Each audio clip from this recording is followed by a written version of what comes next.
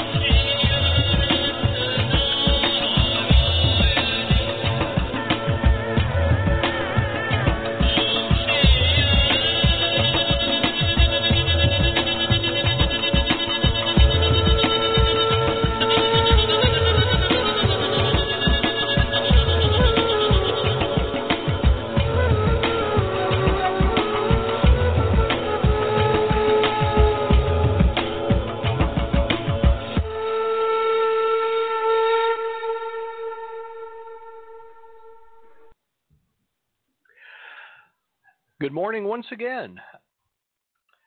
It is the Reverend John St. Germain from Knoxville, Tennessee, welcoming you to another week of Crystal Silence League Hour. Oh my goodness, are we glad to be here? Yes, we are. And tonight we're going to talk about temperance, possibly one of the deeper cards of the deck, I think. We're going to talk about purple kyanite, and we're going to pray for some people tonight. Isn't it exciting? I think so. I do hope you have a nice drink in your hand. It's been very hot this summer. We're starting to see fall in the air this night of August 27th. This would have been my dad's birthday. How old would he have been in 2019? He was born in 1920. He would have been 79, I think. And possibly still alive if he hadn't smoked. All of you out there enjoying the smoke, remember that. Both my parents died of smoking-related illnesses. My dad died of emphysema, more or less. There were other causes, but my mom died of lung cancer. I see people smoke, and they think statistics don't apply to them. You know, that's a cognitive bias. People think statistics don't apply to them. 1 out of 3 people who smoke will die horribly. But most people think they're not 1 in 3. So, actually, all 3 people who smoke continuously, they'll probably get them somehow. But it's like if you own a gun, your chances are 4 times greater of being shot and killed, shot and injured. If you have a gun in the house, your chances are 4 times greater of being shot. But most people who own a gun think, I'm not that person. So I'm not saying you shouldn't have a gun, you know, with proper training and everything. Maybe you're the person who won't be shot. It has a tendency to escalate violence, though, escalate a situation. And it's an interesting thing. All these things I talk about, I'm virtually 60, and I've never smoked. I don't drink. I never owned a handgun. I've been in very violent situations, and I've never needed one. I think if I had one, I probably would have wound up shot. I would have probably tried to have escalated the situation rather than diffuse it. I don't have any tattoos or piercing. It's like I believe that I could get a job in a sideshow in a circus. Behold, the amazing anomaly. The man who's never had piercings, never, I don't do drugs. I smoked marijuana once when I was 17, didn't like it. I am indeed an anomaly. I'm like, if they wrote about me in a book, you'd say, no, that guy's not believable. And not much fun, I guess. I have fun in different ways. You know what's fun for me? Solving a crossword puzzle or playing piano, stuff like that. That's what, woohoo, I'm a crazy man. I don't know what got me off on that. Temperance, probably. Temperance. Temperance has many different meanings, though, as we're going to see. So let's talk about blue kyanite, shall we? Kyanite comes in a lot of different colors, and all of them are high vibration crystals. I have a whole spectrum of them. There's orange, green, indigo, black, purple, and blue. Sometimes you'll find kyanite grown in with other minerals as well, red ruby and green fuscite and quartz and all kinds of stuff. You can build an entire collection of kyanite alone. Great for chakra works. All forms of kyanite, regardless of color, will harmonize with the chakra to which its color is associated with, but all forms of kyanite will harmonize with the third eye chakra. It's a high vibration crystal, so it can be used to align the chakras. Very beneficial in meditation for that purpose. Very good with healing. They can be used to help pretty much any issue you might have that's chakra related. But they all harmonize with the third eye chakra. And there's a lovely teal colored kyanite that's especially useful for mental confusion. If you're not quite sure what to do with yourself, this is a very useful thing to help you on your spiritual path. But purple and blue kyanites are the most common. The yellow and green are next, I think. I've seen a lot of those.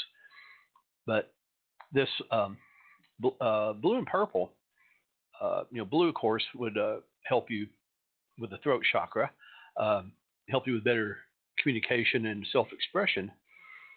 But because it also works with the third eye chakra, this can help you express things like bring out dream yoga, the healing dreams, the secret messages of your dream, and communicate them. Very good with clairvoyance. The blue to purple have a strong third eye energy. It can open you up to those spiritual truths that you need to have in order to progress spiritually. Self-deception is a very bad impediment to spiritual growth, and gives you very clear thoughts when you're analyzing your thoughts to move forward during meditation. It can bring you great clarity. It can help you connect with your spirit guide. Any kyanite can help you with that. It raises your vibration. To contact spirits, they have to lower their vibration, and you have to raise yours. And kyanite's just the thing for that. So it's a great thing to have in your collection. They can polish kyanite, and it looks very pretty. But I like to work with stones just as they come from the ground. I love to be able to look at their crystalline matrix. Because if you get a piece of kyanite, a piece of sodalite, and a piece of quartz, and you put them all together and they're all polished, you don't have any idea of their crystalline matrix. They all look alike, right? Malachite, pyrite, etc. If you polish them all into little round pebbles, you have no idea what they look like coming out of the ground. And to me, it's like disguising their identity. It's like if you went to another town and you put on a disguise, you can't recognize it. So I prefer to do that. You can make an elixir out of kyanite, put it in some container and put the container in water. I don't like making direct elixirs anymore. I really don't. You don't know what you're drinking when it's in the water. And some things that are blue and green can be toxic because of copper. You don't want to drink copper. Really, you don't want to drink any heavy metal. You want to be very careful about that. People have poisoned other people, for insurance money and stuff by feeding them infusions of heavy metals. They've shaved their wedding ring, like gold into their spouse's cereal to kill them and stuff. It's serious. They've done things like this. So I'm very cautious about advising people to soak stones and rocks and crystals in water and then drinking, the effluvia thereof. But you get the same vibratory reaction through glass. So you can put it in a vial and put the glass vial in the water or put it beneath it. And they actually sell an infuser, which is a glass water bottle with a compartment in the bottom of it that goes up inside the bottle. And you can put any kind of crystal you want in that and screw the bottom back on and put the water in it and shake it up and agitate the crystals, and their vibration will be infused throughout the matrix of the water. And that to me seems like a really good thing if you're into making elixirs. And then you can decant the water into wherever you want and add a few drops of brandy to preserve it so icky mold won't grow. And there's some bizarre algae that go around here. So be very careful. If you see mold or algae, be very careful of it. There's some crazy stuff growing now. And use it in your spell work. You can use it when you make a crystal grid on paper. Trace the grid with your elixir, put drops of it at the apexes, sprinkle it in the corners, make war water, peace water from it. Any number of uses for it. Just use your imagination, read up on it, ask me, whatever. And that's our discussion of kyanite. I really do like it. I like it. The Crystal Silence League, our organization, was founded in around 1917 by Mr. Claude Alexander Conlon for the purpose of projecting and sending positive prayer and affirmation to all those in need of such. And when he passed away into the silence, around 1954, the League went with him and lay dormant, although from what I understand, there were some people who still practice. I've heard from people who said they still carried the membership card and they still practiced the daily method. And around 2007 or so, 2009, adepts from the Association of Independent Spiritual Churches brought it back online at crystalsilenceleague.org, www.crystalsilenceleague.org. That's a lot to type in, but there we are. And if you go there, you'll notice lots of neat things. You can find a link to the Missionary Independent Spiritual Churches, which was our mother church. We have lots of churches now. You can find a letter from Mr. C. Alexander, Mr. Claude Alexander Conlon, our founder. You can find the Crystal Silence League gift shop, from which you can buy literature and crystals from us, and photos of some of the crystal balls that we have on our altars. Links to the Association of Independent Readers and Root Workers, one of our sister organizations. Links to our Facebook page and archives of the newsletter that I edited for a number of years. We don't have the newsletter anymore, but we do have archives. And prayer requests, where you can post prayers. Prayer is always free at the Crystal Silence League. We're not a scam organization. We don't ask you for money. You can always post prayers. This is our charitable outbranch of the Association of Independent Spiritual Churches. Everyone who works for this Crystal Silence League, we do this without pay. This is our charitable contribution. None of our pastors get paid for this. There have been rumors circulated. There are people who sometimes question us, demanding to know our finances. We have no finances. We truly don't. We have no finances. Nobody none of our pastors get paid. We pay for our website. We have to do that, but we don't. None of the pastors get paid for their work here. So, the Crystal Silence League, www.crystalsilenceleague.org, and we have the prayer requests. Nobody is ever charged for these prayers. You go there and you post them, and we pray for you. And our pastors pray for you, and our members pray for you. And every time someone prays for you, they'll click on this little button that says pray and send email, and you'll get an email that someone has prayed for you. If you want us to stop praying for you, you press the button that says, cancel prayer, and we'll take it down for you, or it'll take it down for you. I think the software does.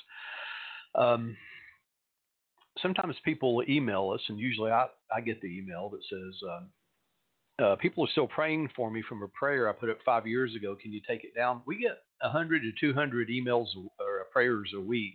I have to go back and get those. So if you keep the prayer numbers, that is really handy for me. And the date you put it up, because I have truly spent a couple of hours trying to find prayers to take down. So sometimes you don't know what you ask when you ask me to do that. So if you go there, you can pray with me. I'm not going to call out names. I see your names and I see your beautiful faces here because I'm a pastor and I can get into that secret spot. But if you will bear with me, I'm going to pray out loud and you're invited to pray with me. So I'm going to start with prayer ID 85977, who says, I have a job that needs extra money because I need a home or apartment that allows 2 cats. And I pray that money, funds, and the property that is perfect for my kitties and I to rent will become available within 2 months. This is an urgent request, as I live in a very dysfunctional situation that's hostile to my person and well-being.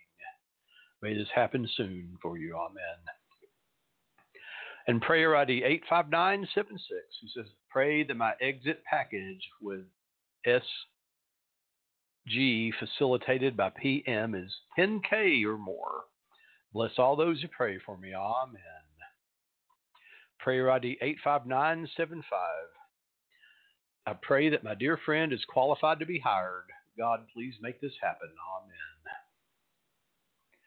Amen. And prayer ID 85974. This says, please pray with me that my mind is now taking in all hypnosis and subliminal help and fixing my life and body with God's help. Amen.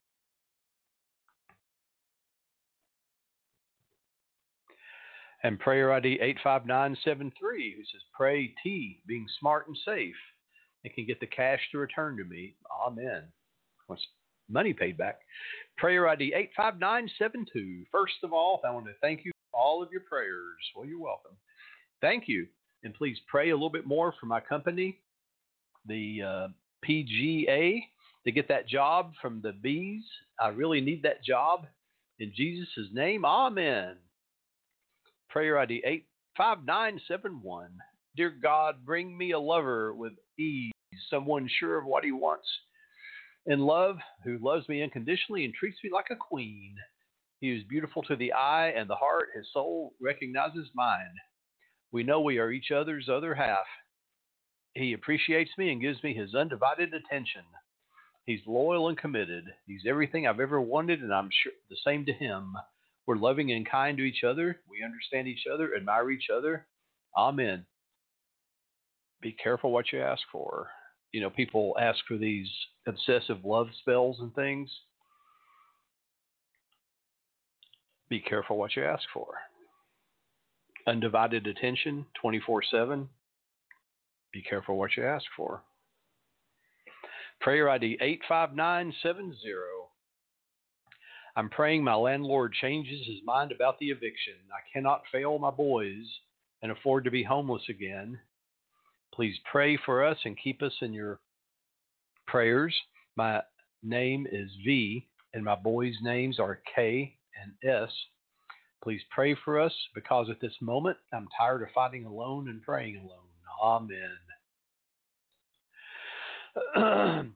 Prayer ID 85967. I'm in the process of relocating once again. This time I am in search of affordable housing, would like to live where there are less people around.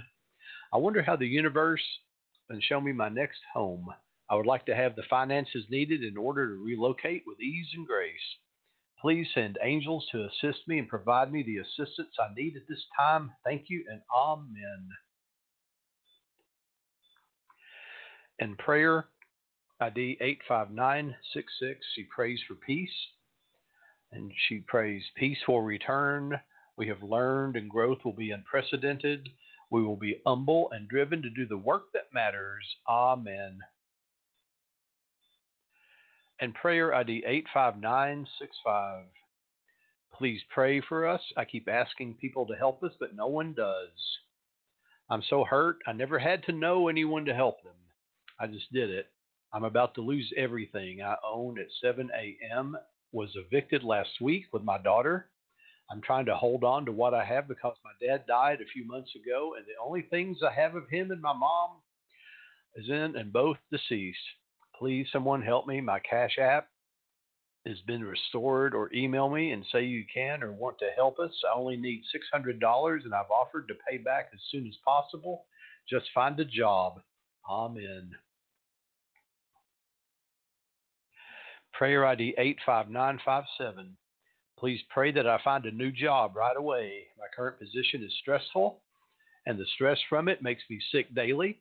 Please pray that I'm offered a better paying, less stressful position that's close to home today. Please pray the success of my business so that we may have financial stability. But please pray that I find a new job. I fear that I will have to be hospitalized if I do not get away from this job. Please, I beg you, pray for me. Amen. And prayer ID 85956. May God and Spirit see fit to guide my KT back to me, better and stronger than we were before. Well, let's have a moment of silence and prayer and affirmation for all those in need of comfort and support.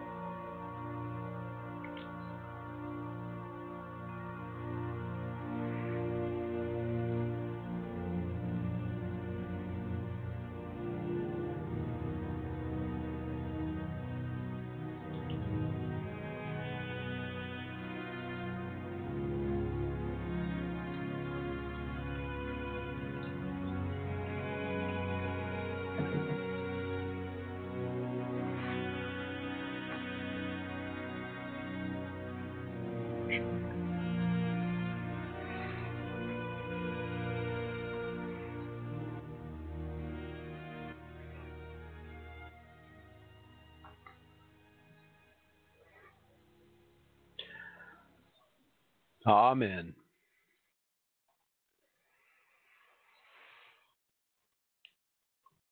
We see a theme in these prayers. We see people losing their homes, people facing homelessness, people losing their jobs, people not making enough money, people working two jobs and they can't make ends meet. I thought that the economy was at an all-time high. I thought unemployment was at an all-time low.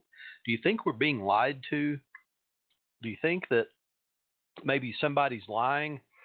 And do you think maybe there is a recession about to hit, and a very bad one? And do you think only people getting rich might be people who already have money? And do you think that people who are like in the you and me may not be doing as well as we were promised? And who do you blame for that? Who do you blame for that? Well, who I blame are the 30% or more of people who sat on their asses during the last election and didn't vote because they said, "Well, I'm taking the moral high ground. I don't want to vote for a lesser evil." Well, you know what you got, and I don't want to hear any complaints. You got a president who thinks you can drop a nuclear bomb in a hurricane and disrupt it. And you know where he got that idea? From Sharknado. Okay, so I don't want to hear it. Don't want to hear it. Get out and vote in November if you want to change, or if you don't. It's up to you. It's up to the democratic republic in which we live. All right, let's talk about temperance. Temperance is a very interesting card, isn't it? Because due to certain idiosyncrasies of the English language, when we think of temperance, we think of sobriety. Don't we? The temperance movement, the ladies of temperance, the prohibition and stuff. But temperance derives from the Latin tempere, which means to mix or to combine properly. And when we look at the Rider-Waite deck in temperance, oh my goodness, what do we see? We see an angel or some kind of supreme being or somebody mixing something in 2 cups, which means we are looking at a chemist, an alchemist, somebody mixing something, right? So what do we make of this? To mix, to combine properly. Well, in this society in which we live, and perhaps forever, we tend to have life out of balance, or life's compartmentalized. We can say that, life compartmentalized. We go to work, we have a family, we have friends, we have playtime, and in each of these compartments, we may have constructed totally different personas. And these personas may be completely at odds with each other. We may be a totally complete person at work than we are when we get off work, drive home, and stay with our family. I would venture to say even that trip between work and home, we may exist in a macrocosm, or a microcosm, rather, all of our own. You see someone in the car listening to some music, just rocking out, man, just jamming out, shaking their head, going, ah, la, da, pa, pa, pa, ba, pa, and the bass is rocking, boom, boom, boom, boom, boom, boom, boom. They probably don't listen to that at work, and they probably don't listen to that at home. They have created yet another compartment that they exist in. So all these little fragments of existence are separations, and they exist separate. So basically, we're fragmented. And I used to talk about this a lot with my friend Ron Martin. May he rest in peace. And we talked a lot about this fragmentation. It was a favorite topic of someone we both read quite a bit in our youth, Jiddu Krishnamurti, about how people were fragmented. And the different parts of our personality, often conflicting, drives that conflicted. And I will tell you part of this. Jiddu Krishnamurti taught many things that were, well, first of all, he was raised by the Theosophists to be their golden child. He was going to be their leader. And at about age 13, he said, you don't need leaders like me. And he walked away from it. Now, understand, he was going to be raised like a god. He was going to be treated like a messiah with unimaginable luxury. And he walked away from it to live basically the life of a wandering mendicant, like the Buddhist monks. And he just walked around and talked to people. And he was so respected that the people who wanted to listen to him just bought him a place to live. And he lived there, kind of like what the Theosophists were going to do, but they were going to make him rich. And he had this little humble place, and people would come and listen to him and talk. And his talks were compiled in a series of books and recordings. And he spoke with some of the smartest people in the world. David Bohm. There's a great talk with him and David Bohm about the nature of reality, and it'll blow your mind if you talk it. I remember young reading Krishnamurti, I'd have to put the book down after a couple of pages and just let my mind sort through stuff. But one of the things he discussed was, are we different from the things that we experience? And that was a topic in very advanced Buddhism and Buddhist psychology, Abhidharma. Are you different from, is the observer different from the things he observes? And so this little quote I'm going to give you, this is an excerpt from one of his talks. He says, am I different from the content of my consciousness? Am I different from the thing I observe in myself? Then there's a division between me and the thing which I inquire into. And he says, we're going to go into a little more. He always said that. Let's go into this. He always said that. Let's go into this. I observe in myself anger. I am angry, or I am greedy, envious. Is that envy different from me who is observing that reaction, which I call envy? Or that envy is me? I'm not different from that envy. So when I observe, is there a division between the observer and the observed? Then there is conflict. Then I try to suppress it, control it, or run away from it, or try to wish to change it. But if the observer is the observed, then a totally different action takes place. Are we dissipating the mystery of it? Because this is very important right from the beginning. We're conditioned to the conflict of this division. We're conditioned to either suppress it or analyze it or run away from it. We are educated to accept this difference, this division. But when one looks into it very, very deeply, not very deeply, it's very simple. One sees the observer is the observed. Therefore, you eliminate all conflict. And there you have temperance. Mixing the observer with the observed. Let us go into it.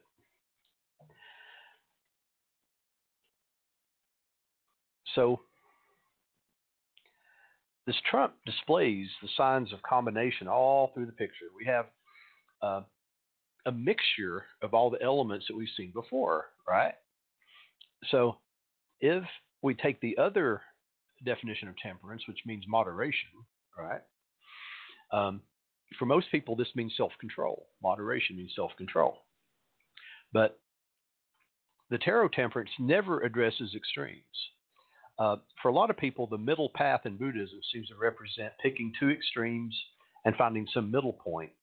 But as Bhikkhu Namalomi says, that's not the case at all.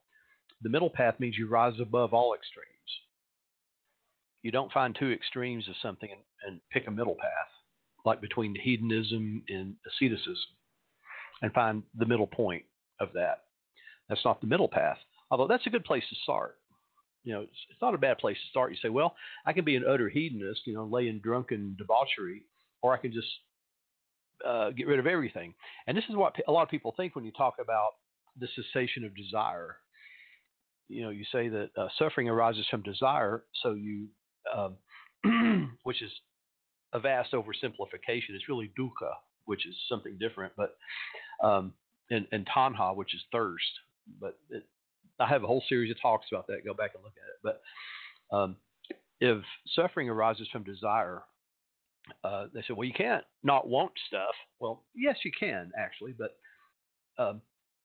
the idea is that you moderate it. You don't chase your desires like a dog chasing a stick. And so well, I just can't live like a monk somewhere. Well, some people do. I can't do without everything. Well, you see that extreme reaction. It's an extreme reaction. And, you see this quite a bit in conflict. We even do it with ourselves. The doctor says, oh, gosh, you have to do without, you got to lose some weight, man. You got to quit eating, crap all the time. Well, oh, my God, you mean I got to quit eating bacon and eggs and steak and ice cream? And all I got to do is I'm going to eat salads and yogurt the rest of my life. See, there's these extremes that we jump to. But moderation. And for most people, that means self-control, moderation. You don't overindulge, right? But that's not what this card does not ever go into extremes because extremes are never necessary. Not an artificial inhibition. You don't grab a hold of yourself and force yourself into something because that's an extreme, right? not a moral code, because that's an extreme as well, but just the opposite of all of this. This is a true and proper response to all situations as they arise in the moment. You don't stop and consult a book of rules. So we have tempare, the Latin word tempare, which means to mix or to combine properly. So the person who has let go of these conditions that Krishnamurti talks about, these conditionings, these inner conflicts, who questions, suppresses, fights with the inner self, is already characterized not only by moderation, but who has already learned or naturally combines all these different aspects of their life, right? So many people can only deal with life by compartmentalizing their life. That's the only way they can deal with it. They cannot take the work home with them. They cannot take the home at work with them. So we have one personality for business, the other personality for home, and both of these personalities are false. These are personas. You ever hear that? Wear the mask long enough and it sticks. That. Oh boy, that's a scary saying to me. And people say, well, if I said what I really meant at work, I'd be fired. If I told my husband or told my wife what I really thought, they'd leave me. So when are you ever your true self? And the bedrock of my business, I think, as a spiritual consultant, is talking to people who don't know. They don't have that inner voice, that ability to act spontaneously in the moment in the correct manner. And because they have all these different personas. Who do I listen to? Which of these different personas is me? And the answer is none of them. None of them. And there are people who live to be 55, 60 who have never, ever followed the inner voice. And I was probably 35 before I heard mine. Early 30s before I began to listen to mine. And it's a aha moment. It's like, well, to hell with everybody else. And when I truly tell you, and I've told people this, I truly don't care what other people think about me and what I do. And I've had people say, well, you must be a sociopath. Because sociopaths don't. That's true. Sociopaths do not care about what other people think about them. However, sociopaths also lack empathy, and they lack the ability to connect to other people. I do have empathy. I can connect with other people, but my self-esteem does not arise from the opinions of other people. And there is in the Dhammapada, it says, and this is great, I just love this, and I try to give this to people, and some people argue about it. It says, just as a rock remains unmoved by praise or blame, so does the wise person. I'm going in too many different directions. Just as the rock remained unmoved by the wind and the sea, so does the wise man remain unmoved by praise or blame. And I can tell you that's me. That is me. And it took me a while to get there, but my head is not turned by flattery. And if somebody calls me 7 types of whirling son of a bitch, I don't care. And there's a handful of people whose opinions and advice I value. And if they tell me I'm doing the wrong thing, you see, the psychopath would shrug it off. A psychopath has the idea that they're God and they can't do any wrong. I can do wrong. I can make mistakes. And there's a handful of people I listen to. They say, John, you're going down the wrong path here. I will seriously consider it. And I'll reflect on that. These are people whose advice I worry about. But I don't care about driving a fancy car because people will say, oh, that guy must be a success. I measure success in a very different way. And I believe that this is what we're talking about with moderation. So the person who's released this clinging to this inner self, this idea of inner self, is characterized by moderation, but also a unification of these fragments. What you see is what you get. This is the person who's the same no matter what. They create a unification, a merging of all these different personas, or a discarding of the false personas. And the fragmented person separates life into things that are real, things that are not real, things that are serious, things that are fun, and they're careful not to smile if things are serious, right? They're careful not to laugh at something that's serious, and there's a time and a place for serious, and time and a place for fun. And interestingly enough, there are people who separate love from sex. There are people that you love, and there are people you have sex with, and this boggles my mind. I love you, but I'm not in love with you. This is a statement that is just so utterly absurd to me. And I've told women this. I say, when a guy says he loves you, but he's not in love with you, that means I want to have sex with you, but I don't want to have a relationship with you. That's guy talk. That's exactly what that means. So temperance is a card that combines all the elements of life, just like it combines all the elements of the tarot, right? This person in the outer world has lost the boundaries. This is a person who is merged with the outer world. There's no difference between the observer and the observed. So when we look at the Waite Smith pixie image, we see all the water being poured from one cup to another. This is all the elements of life being mixed together. It's a solution. It's an amalgam. The lower cup's not directly below the upper, which is very interesting. If you look at the Tarot of Versailles, you see a figure that's not an angel, but looks more like a king or a queen. It's ambiguous, possibly a queen, pouring from one vessel into another one at the feet. It's a linear pour, gravity, but here we're seeing something that's not quite possible. It's water being poured at an angle, and it's not possible, right? So it's magical. So to other people, what the person who has accomplished this unification has done, this person who can handle all of life's problems in stride, it seems like they're doing it by magic. They're doing something impossible. It's like, well, how can you be cool in this situation? How do you handle all of life's problems so simply? How do you handle this without freaking out? How do you maintain your chill throughout this? It just seems impossible to them, right? So the writer Coleman Smith, Temperance, tells us both of these cups are magical. You can't do that with just one magical cup, right? So if you look at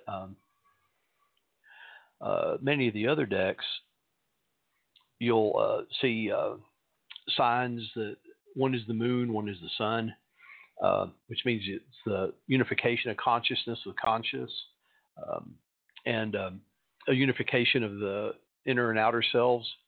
Oh, but this one, man, we're very clear with this one, the symbology in this one, because you've got the road, which signifies a return. This is a return to your true self.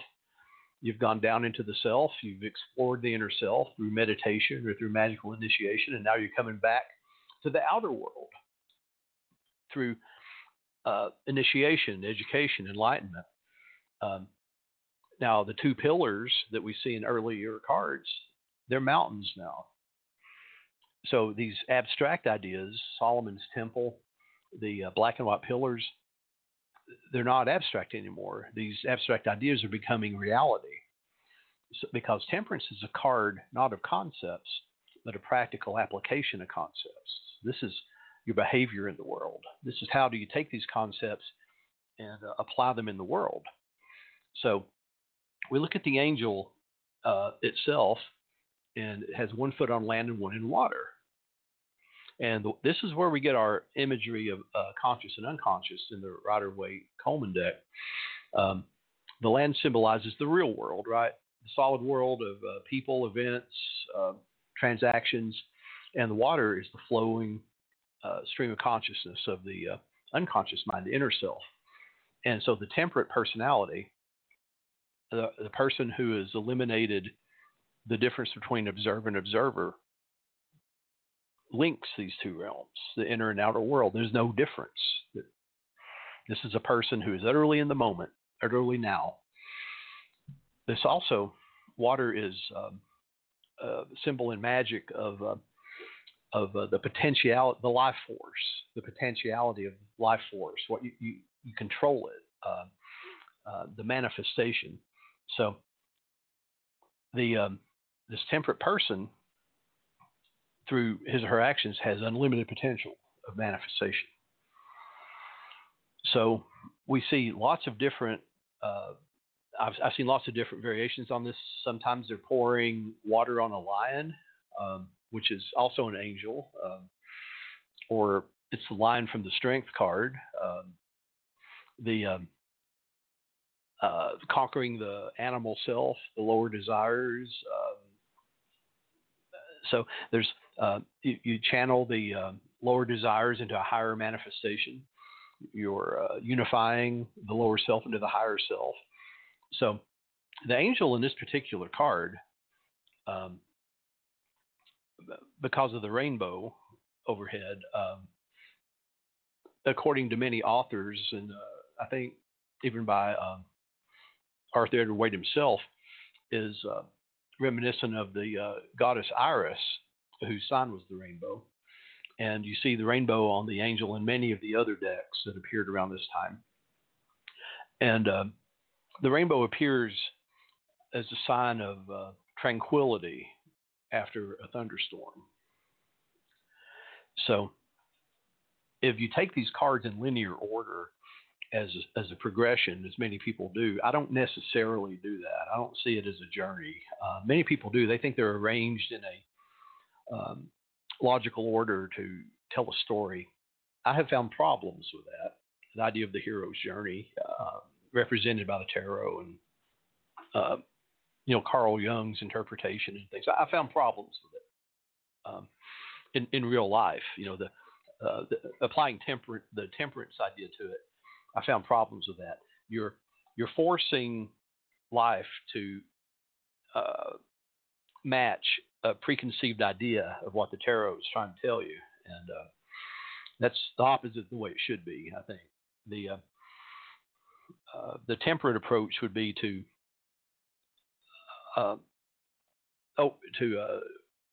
overlap life to what life tells you what the cards are, not the cards tell you what life is. Try to match a pattern in the cards to life, rather the pattern of life should dictate what the cards are trying to tell you. That's just the way it seems to me. So here we have on temperance the promise of tranquility after the storm of death. The card that went before death is this moment of power, this wake up change. It's like, wow, I'm not the same as I was. And then that change can be that unification, that wake up moment, that aha, and that could be the unification. It sure could. And as the sun rises over the mountains back there, it's a new day, a new you. So a rainbow is a very strange thing too. Many legends about the pot of gold within the rainbow, the promise that God won't kill us again by water. It says in Revelation it'll be by fire. So it's like, gee, thanks. You're not going to kill us. Oh, it's going to be by fire next time. Okay, gee, thanks. And by four-headed beasts and angels with swords and all kinds of stuff. But the flood, the deluge, is a universal story. You see it in Gilgamesh, you see it in Hindu and Jewish legends, and Native Americans have a deluge, a flood myth. And if you think about it, not as a historical event, although there did seem to be some kind of flood in the Middle East the Middle Eastern area, and also in North America, there was somewhat of a flood too, evidence of it. So you think what's up with that? But what does it represent mythically? Well, it's a cleansing. It's a wiping away of the old, so that clearing the ground for the new, right? Which like the destruction of the universe that occurs in lots of mythologies, like Ragnarok in Norse mythology, and Shiva destroying the universe, wiping away the slate. Which really what God did with the deluge, right? He drowned everybody. He said, I'm tired of these barbarians fornicating and eating pork and blaspheming and watching Jerry Springer. I'm wiping them off the earth. And then Noah, you and your family, and a few animals, leave the unicorns behind, and leave the Tyrannosaurus Rex behind. We don't need any of them, but the rest of them, put them on. That'd be cool. The Archaeopteryx, we don't need that. But the rest of them, put them on the ship. You guys, you're cool with me. You're cool with me. You can survive and repopulate, but the rest of these barbarians, I'm tired of them. And wipe them off. So there's a wiping away of the old and a rebirth of the new. We see a cleansing, right? And if we dig into the myth of the angel, Iris, which may be stretching this a little bit. We don't know that this is Iris, but Iris would go into the underworld and dip her cup into the river Styx. And when people drank from the river Styx, they forgot their previous life. The souls went into the river world and drank from Styx. If a living person went into the underworld, they were about, don't drink the water from the river Styx. You'll forget all about the life above ground. So the angel represents the immortal soul as well, liberated by death. If you really believe that the afterlife is better than this life, we wouldn't fear death as much. Now, if you look very closely, you have to look very closely. There's a lot of secret things written in these cards. There's a little snail at the bottom of some of these cards. There's little items, but if you look very closely under the collar of this angel, you will find the name of God embroidered on its cloak right above the triangle. The symbol of water on the chest, pointing upward. And this is the name of God. It looks like it's folds of the cloak, right? But you got to look very closely, and you'll see that's the name of God. So, and the triangle within the square is the sign for spirit. Triangle's water. Triangle within the square, I think, is spirit. And the spirit rises from the material body. And we saw the name of God before, didn't we, in the Wheel of Fortune, which means that even in fate, even in something like the random chance, there's still God's will at play hidden in there. So one of the things about this card when it turns up, it can mean that something in your life's out of balance, that there needs to be a unification. There's something heterodyning, out of control, and there has to be some kind of right action. And a lot of times when it comes up in a reading, I said I wasn't going to talk about divinatory meanings, but it means somebody's overanalyzing a situation and they're overreacting to it. And I say, the proper action sometimes is to do nothing. And I think that temperance comes up when it's a time to stay in the moment. Don't think about the past. Don't fret about the future. It's time to stay in the moment. And the middle path is all about the moment. That's one of the things about it. You have past, present, and future, and the middle path is in the moment. Let's do station identification.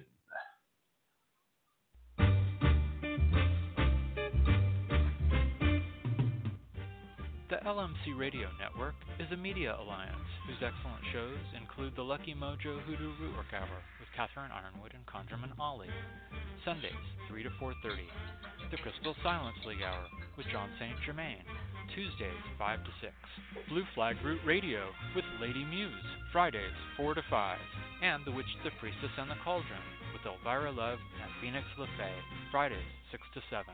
All times Pacific, add 3 hours for Eastern, sponsored by the Lucky Mojo Curio Company in Forestville, California, and online at luckymojo.com.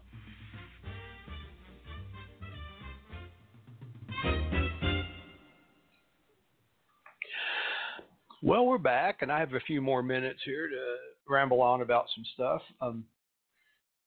We could talk a little bit about the middle way, the middle path, and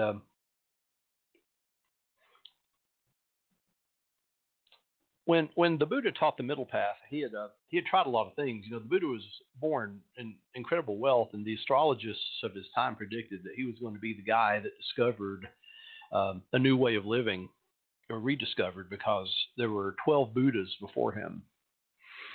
And did you know that? There were 12 Buddhas before him. Each Buddha predicted the birth of the next Buddha. The one before Buddha was Kassapa Buddha. And Kassapa Buddha predicted Shakyamuni Buddha, Gautama Buddha. And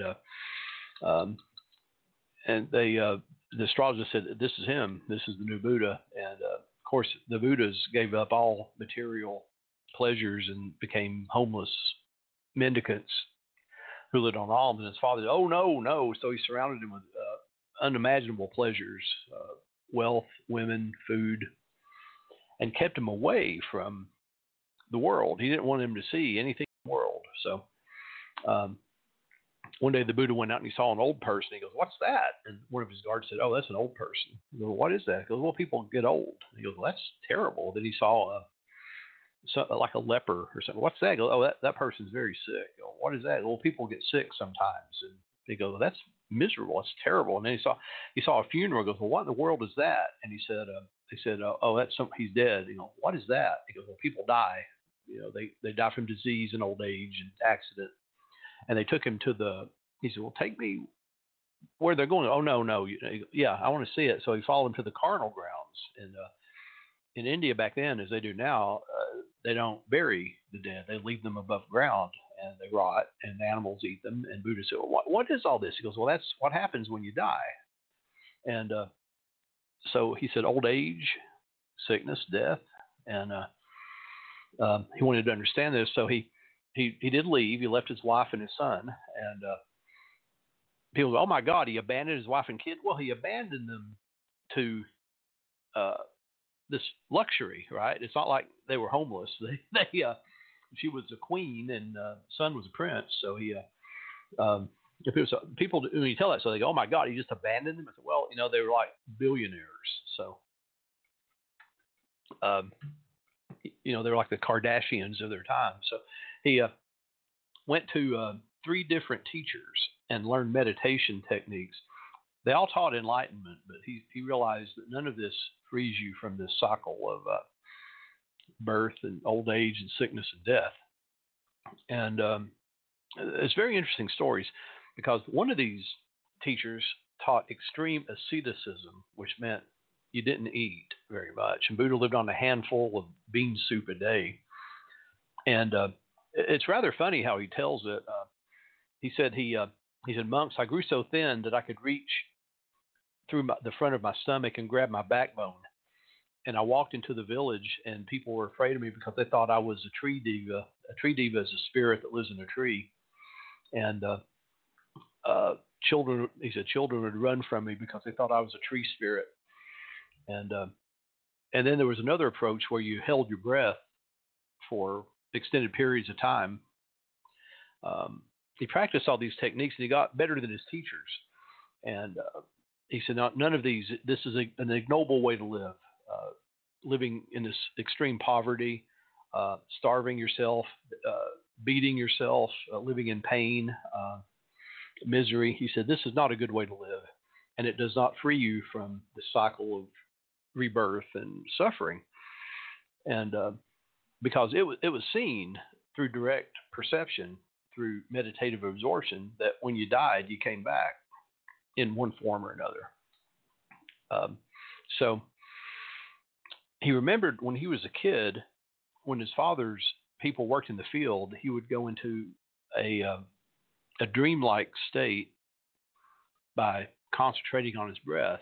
And he did this again for a long time and discovered enlightenment. It's called Bodhi. And during this state, he understood this thing called dependent origination, how the entire it's called Paticca Samuppada, dependent origination, and that represents the entire middle way, which rejects a doctrine. Now I want you to listen to it. It rejects the doctrine, he who acts is he who reaps. And one acts while another reaps. In other words, you reap what you sow. It rejects that. Because when people say, oh, karma, what goes around comes around, not in Buddhism. That's not what it means. And in the Pali Canon, which is the Theravadan Buddhist Bible, it's about 7 feet long, it's not called the middle way. The translation actually means teaching by the middle. So, Paticca Samuppada, dependent origination, gives this rationale for rebirth. And that's a very long story. There is no soul that is reborn. It's a continuation of our process, but not a soul. But his teaching of the middle way originally says, and I have it right here. I've been looking for it. I do have it right here. Monks, these two extremes ought not to be practiced by one who has gone forth from the household life. There is addiction to indulgence of sense pleasures, which is a low course, the way of ordinary people, unworthy and unprofitable.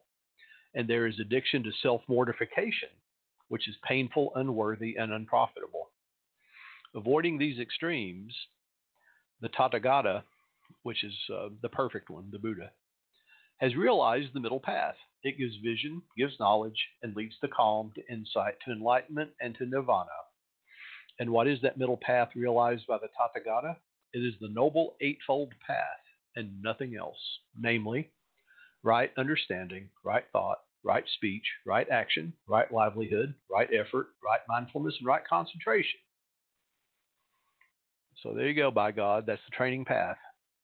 And so according to this account, when the Buddha delivered this particular talk, which is one of the fundamental suttas in Buddhism, he was addressing 5 ascetics with whom he previously practiced with one of his other teachers. And these 5 ascetics were some of those who practiced these really severe ascetics, starvation, self-mortification, and everything. So these were his first 5 followers. So this is why he was pointing this out. He said, you all came from a background like me where we indulge in all these pleasures, and then you went to this other extreme where you were denying yourself everything, but neither one of these is right. So the context of that was neither one of these ways is correct. I'm going to give you this path to follow. Right understanding, right thought, right speech, right action, right livelihood, right effort, right mindfulness, and right concentration. If we follow this, you can go where I've gone. And where I've gone is really, really good. So this dependent origination is a way of seeing an individual as arising from a chain of events that in this life seems to begin at birth and end at death. That's what's called ordinary reality, but there's an ultimate reality beyond that that never ends until such time as you reach Bodhi, and then the process ends. And the idea is that you break one of these links, you've broken the entire process. Now, Mahayana Buddhism has a different idea of the middle path. The middle way, teaching from the middle, means that you have gained insight into sunyata, which is the transparency or the emptiness, which is somewhere between the extremes of reality and non-reality, existence and non-existence. So these two aspects of the Buddha's teaching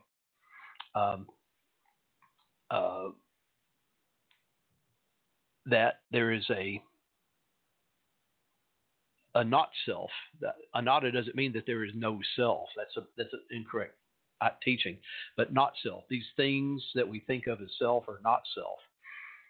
But non-existence is not right either. There is the middle way, and the middle way is the Eightfold Path. This is what we mean by no extremes. We're not saying that there's not a self. We're not saying that there is a self. We're saying there's the Eightfold Path. Everything exists is one extreme. Everything doesn't exist, that's a second extreme. So avoiding these two extremes, the Buddha teaches the Dharma that's in the middle via the middle path. And if there's a confusion there, it's not the Buddha's fault. It's my fault for not being clear about it.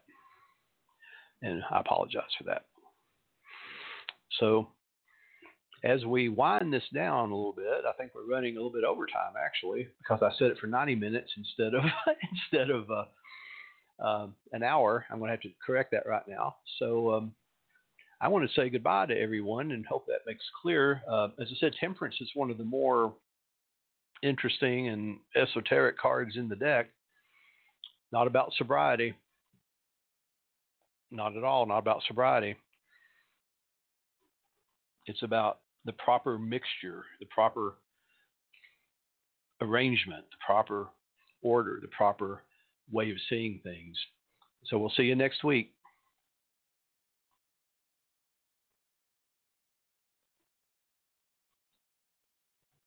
With Lucky Land Slots, you can get lucky just about anywhere. Dearly beloved, we are gathered here today to... Has anyone seen the bride and groom?